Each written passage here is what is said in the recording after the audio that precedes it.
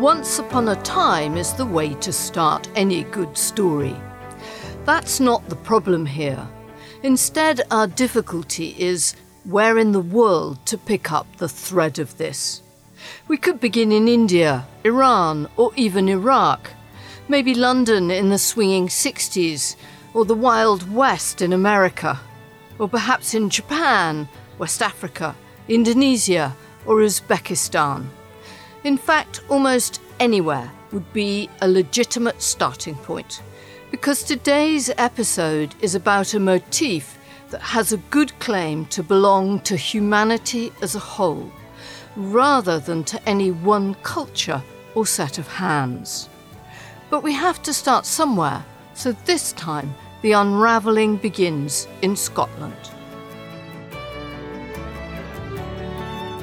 So I've chosen today a Paisley shawl, which was manufactured in Paisley, and it is a large rectangular shape, and it is from the 1840s, probably most likely 1840 to 1845, due to the brightness of the red colour that forms the base of the shawl.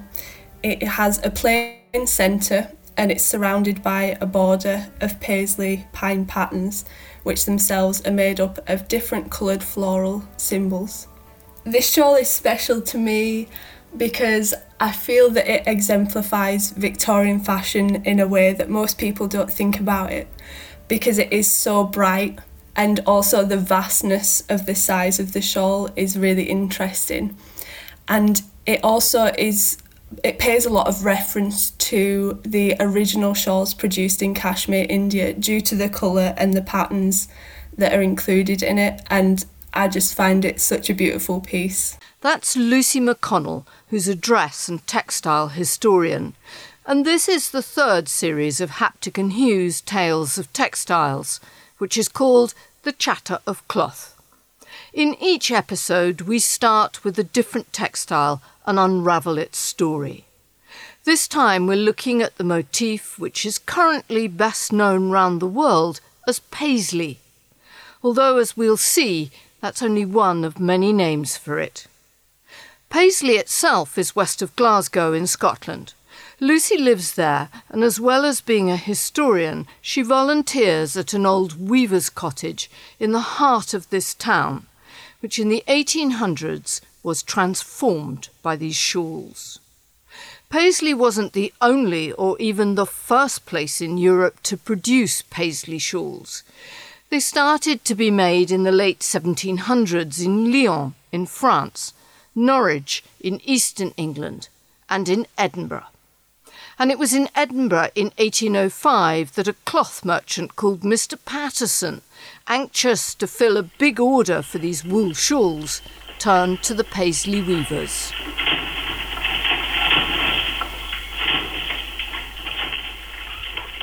So Patterson chose Paisley because it had such a recognised established history of textile manufacture here, and also the fact that the weavers of Paisley were used to adapting their methods of production due to changing fashion. They were able to quickly employ different techniques, adapt their looms and things like that. So that was obviously attractive. But also due to the geographic location of the town, it had really good transport links on the River Cart to Glasgow. And also Paisley was known to be able to produce things cheaper, much cheaper than other places, especially in big fashion centres. They used different techniques that meant that they could produce things at a much lower cost, and then that was therefore passed on to the consumer. So Paisley was the Chinese textile hub of its day, able to undercut the competition with its looms, its skilled workforce, local wool and good transport links. So the shawl had a huge impact on Paisley. Textiles themselves did as well, more generally. From the 1740s, there was 1,000 weavers residing in Paisley. And then by the time the shawl was at its height of production in 1834, there was 7,000 weavers, only weavers alone, working in Paisley, and more people employed in subsidiary trades associated with manufacturing the Paisley shawl. So the shawl itself, obviously, just from those statistics, we can see impacted the population hugely. And this meant that the town expanded quite largely over a relatively short period of time, encompassing surrounding villages and towns into its borders. And this is exemplified in the names of a lot of streets in Paisley. So there's Gore Street, Lawn Street, Shuttle Street, lots of different words associated with the textile trades, which are still in place today. But this was an industry that at the start was very far from the large mills of later in the century. The weavers worked in their own homes. So at the beginning of shawl production, it was very much still a cottage industry. People were working in a kind of two-roomed house, so they'd have their living space in one half and then a loom shop in the other half. But by the time there was an increase in the trade, machinery had changed, the jacquard loom came into operation, owner-managers were more involved in the trade, and this altered the living and working environment for shawl weavers, meaning that manufactories came into use. So these were a working space at the bottom which would house around 6 to 8 looms, and then the weavers and their families would live above this. So rather than what we know as power loom massive factories, it was still on a relatively small scale, very artisan craft, but more people were involved in it.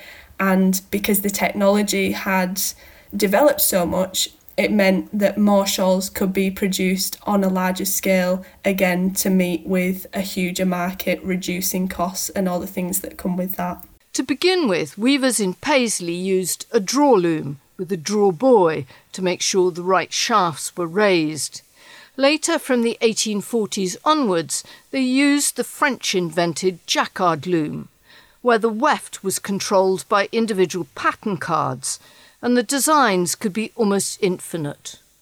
Efficient separation of the different processes of designing, warping, beaming, weaving, tenting and fringing meant that they were able to make the shawls faster and sell them cheaper. I think early in the production of the Paisley shawl, the weavers did have a good life. They had a good income, which was around £200 a year at its height. But then as the century went on, due to diversification and they're kind of taken away of their individuality as artisans, this reduced as weaving became a waged occupation, as did the other subsidiary trades involved in shawl production, and that saw the change in the industry from cottage industry to a kind of mass production. The demand for these shawls was immense. They flew off the shelves. For the Victorians, the Paisley shawl was the equivalent of the miniskirt or the it bag. Every woman wanted one, and not just in Britain. In Western fashion, the most desirable item, probably for the majority of the 19th century, and by 1830, the shawls produced in Paisley alone were reaching the amount of £1 million worth in exports just for 1830.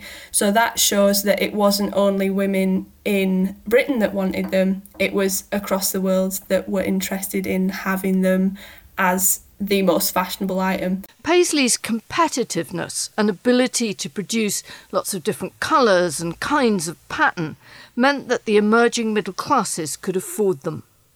They cost around £10 or £11 each, and just as importantly, they worked well with the fashion of the day and the way people lived. So by the mid-19th century, the crinoline skirt was hugely in fashion, and this was a vast hooped understructure that went underneath the skirt. And this was deemed unsuitable to jackets and capes and things like that. So the shawl became something that was hugely popular for exactly that reason, to adorn oneself, to keep warm during the winter months, but also to show off your interest in fashion, your potential wealth as well, because the crinoline shape served as a perfect, beautiful canvas to lay the shawl across. And anyone seeing you could see you were the height of fashion and could see the design of your shawl, which again reflected the different changes and trends as we would look at them nowadays in pattern, colour, just from how it was draped and how it was shown across the huge skirt. Queen Victoria is said to have bought 17 shawls in 1842, and in the way of these things, she drove sales even higher. They started to appear in paintings and prints of the time. Women all over Europe were portrayed wearing their long draped shawls with the famous teardrop pattern. One of the most famous pictures is William Holman Hunt's portrait of his wife Fanny, wrapped in her long red paisley. The fashion also coincided with the start of mass migration from Europe, with thousands of people seeking a better life in the US, Canada, Australia and New Zealand. Many of them took their shawls with them, helping to fix them in our imagination as quintessentially British, an emblem of domestic and homely Victorian womanhood, and firmly gluing the name Paisley to this pattern. But that's about as far from the truth as it's possible to be. There's nothing about the design we call Paisley that originates in the town, in Scotland, or anywhere in Europe. The lovely curved teardrop arrived from thousands of miles away, where to this day it is a pattern held in huge affection and respect. You know, in India, it's so very common. It's like a beloved sister or a beloved family member. So we've all grown up seeing it all our lives, you know, and it doesn't just appear on textiles. I mean, it actually appears on our desserts, you know, so we have this dessert called the Sandesh, which is from West Bengal, which is often shaped like a paisley. We draw it on our festivals on the ground. You know, obviously it appears on all our textiles. I mean, they could be woven or embroidered or block printed or printed. It comes on our hankies, it comes on our shawls. So we've all grown up with the paisley, but because we've grown up with it, seeing it everywhere, I don't think Indians, I mean, other than, you know, the ones who know about textiles, think about it too much about what it is and what it could mean. Meera Gupta is a textile historian who lives just outside Delhi.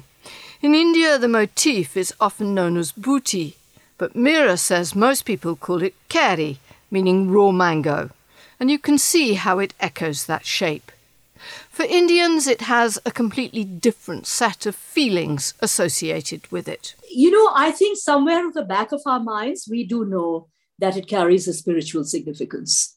It means many things in India. I mean, it's a symbol of fertility. You know, it's also the yin and yang, I mean, and which we have our own version of. We often incorporate it into some of our religious iconography, you know, when we draw things on the ground in some of our festivals. So while it's very familiar and a part of the everyday, but in India, a lot of our things are like that. You know, a lot of our spiritual things are also a huge part of daily life, and which is one of the very charming things about India. The kari motif is now universal across India, but it originated in the shawls that were and are traditionally made in Kashmir, in the far north of the country. They're made in a process that is as painstaking as it is beautiful. The yarn used in the shawls is fine, soft pashmina from the goats of Ladakh. And instead of throwing a shuttle, the hand weavers used between 400 and 1,500 spools of different coloured thread. So the loom is horizontal, but it's more like brocading, like the whole process is more like brocading. And they follow this system called a talim. There's a person who's a kind of, like he's a leader of the shawl weavers who calls out the colors. But it's like a song, you know. So, and even carpets are woven like this. So he keeps calling out the colors. And then the weavers weave these shawls based on the colors he's calling out. And these weavers generally tend to be men. Well, they still tend to be men. And I think women follow, I mean, all the pictures that I see, they follow a very subsidiary role of sort of cooking and making the tea and all that, sadly, you know. So the weavers continue to be men, and Very sadly, Joe, they're not paid very well. I mean, they paid a fraction of what the shawls actually sell for eventually. And weaving a shawl could take a year, it could take 2 years, it could take 3 years. So it's a very, very labor-intensive process when done in the old-fashioned way.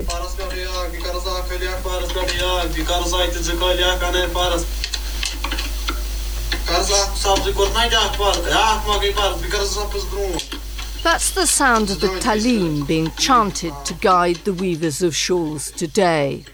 In the past, these works of art were traditionally worn not by women, but by men, and they had a very specific role in courtly and aristocratic life, especially at the time of the third Mughal emperor, Akbar the Great, who ruled in the 1500s. Akbar had adopted this Kashmiri tradition, and which was also a Persian tradition of sorts, because they looked to the Persian court for their cultural aspects, and it was called khillat.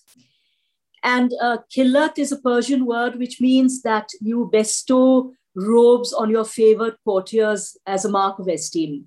So it kind of goes downwards, So it's not just the Mughal Maharaja who does it to his courtiers, but the courtiers would do it to their, knights. I mean, just to take an English simile. So the shawl became a very huge part of the khillat ceremony. And Akbar himself loved shawls. He was a fantastic patron of the Kashmir shawls. And in fact, he used to wear 2 shawls, of 2 opposite colors. And then people in Kashmir felt that they could do better than that. So then they started weaving double-sided shawls, which are called doshala. So now, because all these magnificent shawls were being bestowed, on courtiers as khillat, and Akbar himself was wearing them. And as you know, the courts are normally where fashions trickle down from and trends. So everyone started getting acquainted with paisley. In those days, the motif was not the same. It was more floral. Then it became very elongated. And then the tip started to bend over. And in other versions, it became a sort of cornucopia, as Indian craftsmen pulled in design elements from China, Turkey, and even from the new botanical drawings being made in Europe. What is clear, though, is that across India, not just in Kashmir, they loved this. And the chintz makers, block printers, kantha stitchers and embroiderers of all kinds took the Keri motif to their hearts.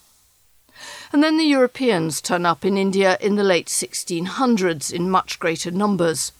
And the Mughal rulers start to bestow these handmade Kashmiri shawls on the Dutch, British and French officials as khillat to show their esteem for them. These officials would go back to England, and obviously they weren't wearing shawls, right? So they would give them to their wives or sweethearts, and who loved them, who completely loved them. So that's how they reached England in the first place. There's a French strand in this story. So for some reason, a lot of Napoleonic soldiers settled in the Kashmir area.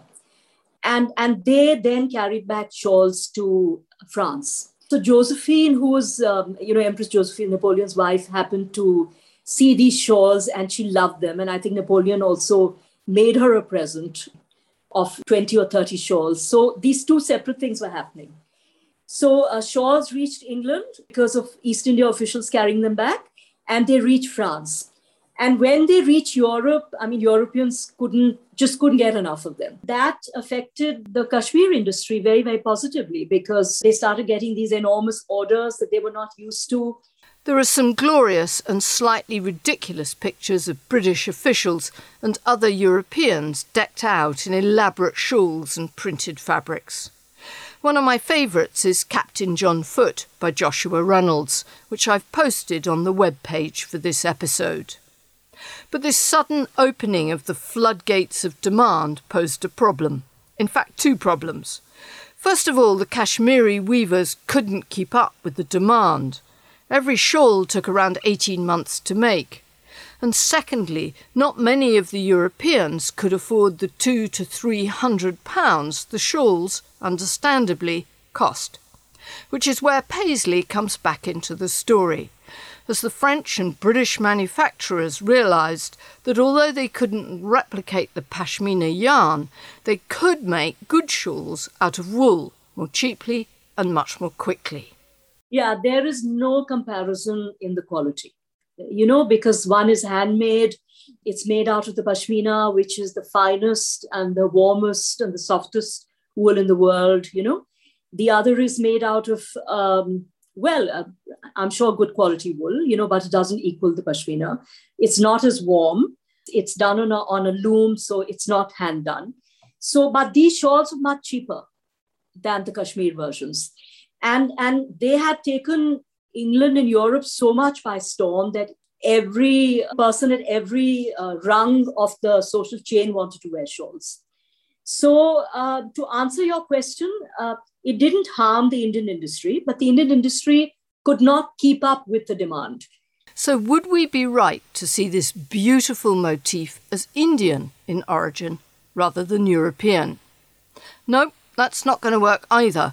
As Mira explains, the motif came to India from Persia. It's actually had a fascinating journey. So, we were very lucky in the 15th century to have this enlightened Maharaja of Kashmir called Zain al-Abidin, actually. And before that, there wasn't a lot of craft in Kashmir, not indigenous craft. But he was very keen on making Kashmir a center of craft. So what he did was he got in touch with Persia, which was a repository of craft at that time, as you know. And he imported this Sufi mystic called Hamdani. And Hamdani came down to Kashmir with about 700 disciples. And he actually trained, along with these 700 people who would come, many of whom stayed back in Kashmir, actually trained the locals in many of the Persian crafts, including shawl weaving. And the Persians? There we can track back the design to the Sassanid dynasty, which ruled in the 3rd to 7th centuries of the Christian era, where it may have originated as an important symbol in the Zoroastrian religion, a symbol of life and eternity. But it doesn't seem to be Persian in origin either. Researchers and academics can track it to the ancient civilization of Babylon. And now we're back in the mists of time, sometime between 2,000 and 500 years before the start of the Christian era, under the rule of kings like Nebuchadnezzar. Here, the Paisley motif was thought probably to be a representation of the unfurling date palm, a tree of life which provided food to eat, fuel to burn, thatch for houses, and fibre for weaving and tying. There is nothing simple in the story of this pattern. It doesn't belong to any single culture or people, and it holds a multitude of meanings. And India doesn't own the Paisley either. I mean, India got it, via Babylon, via Persia. So, India didn't originate it either, So I have no problem whatsoever. And I think it's very healthy, actually.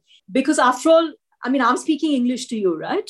I wear Western clothes, I eat pasta, So I think these things in a global world are very healthy, that we should all learn from each other and adapt. And that's what progress and civilization is about, right?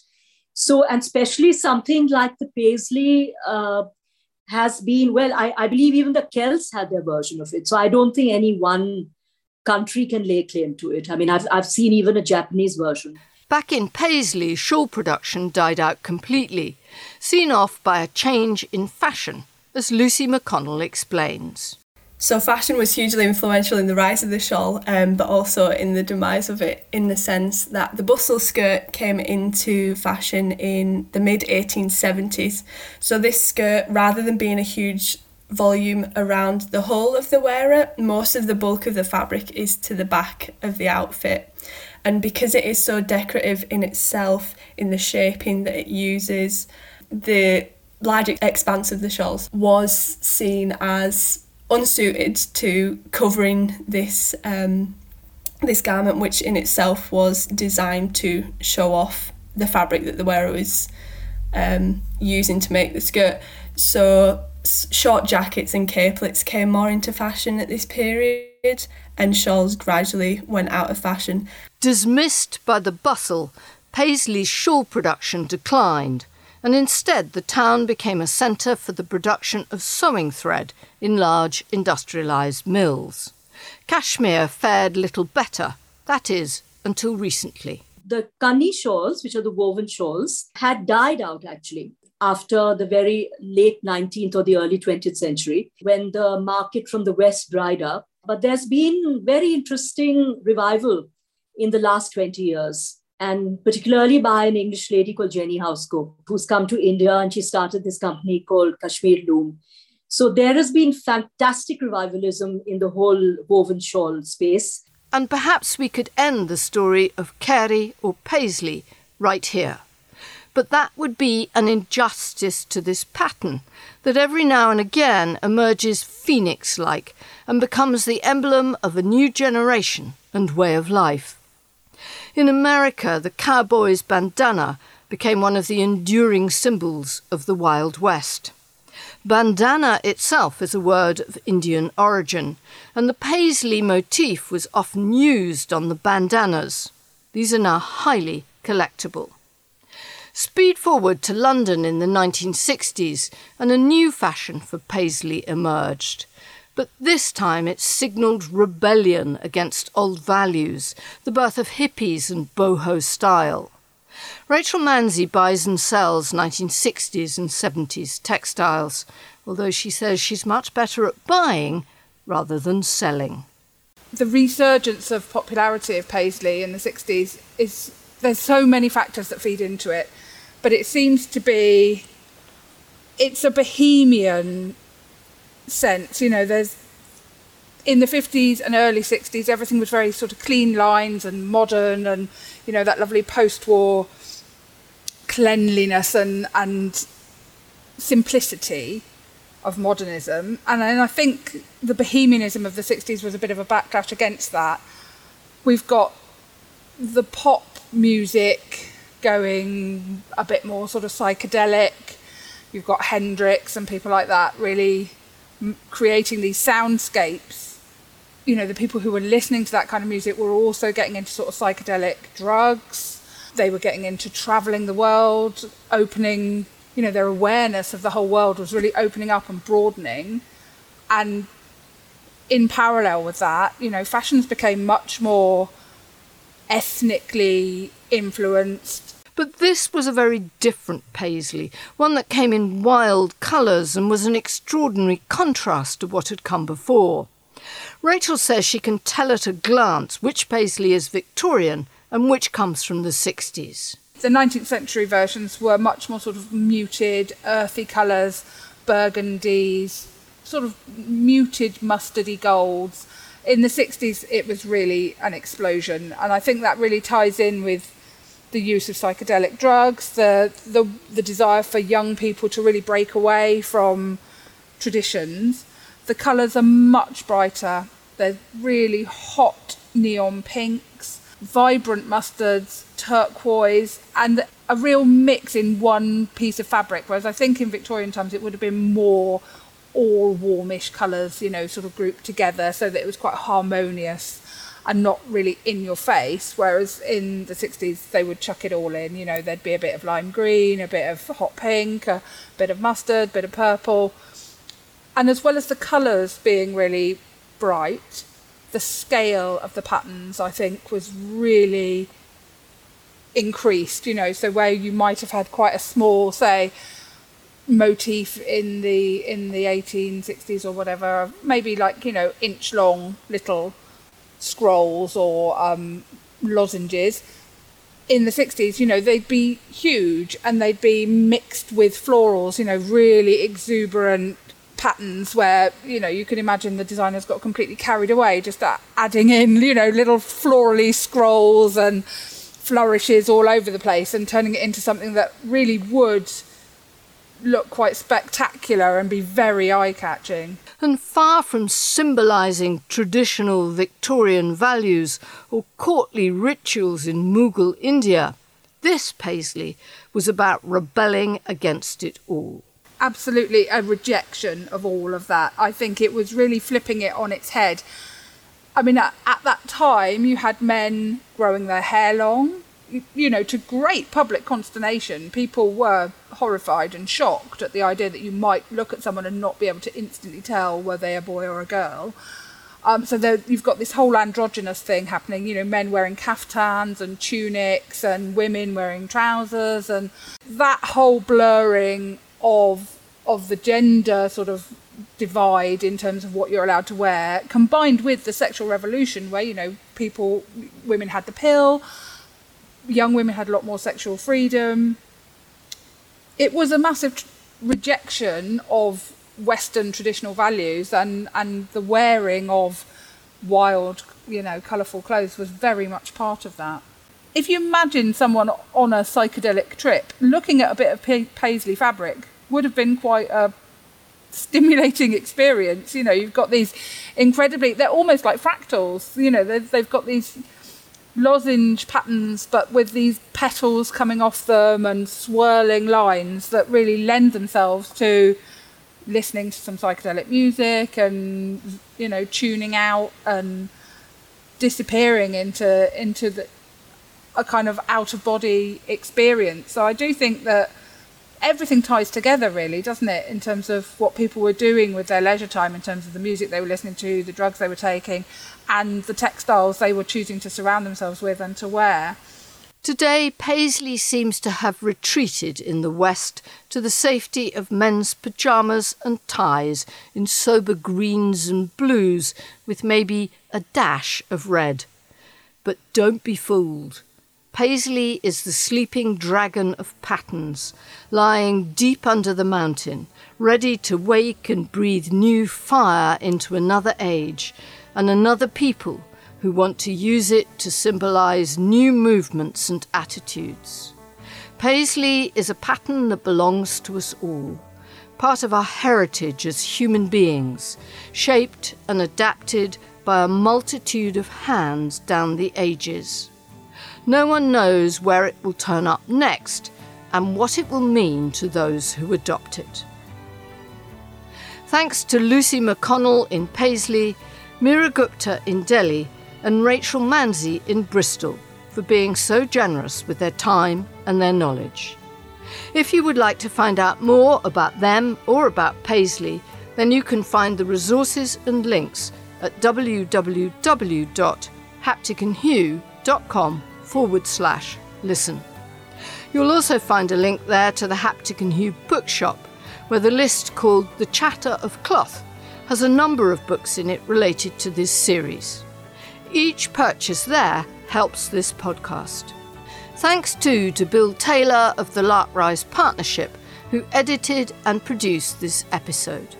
And to all those listeners who helped make this third series possible by supporting it via the Buy Me a Coffee button on the website. Next time will be a complete contrast. Instead of looking at a pattern that has roamed the world like a nomad, we will tell the story of a quilting technique that has flourished in one small rural area and has remained firmly rooted there throughout its history. Meanwhile, thank you for your company and thanks for listening.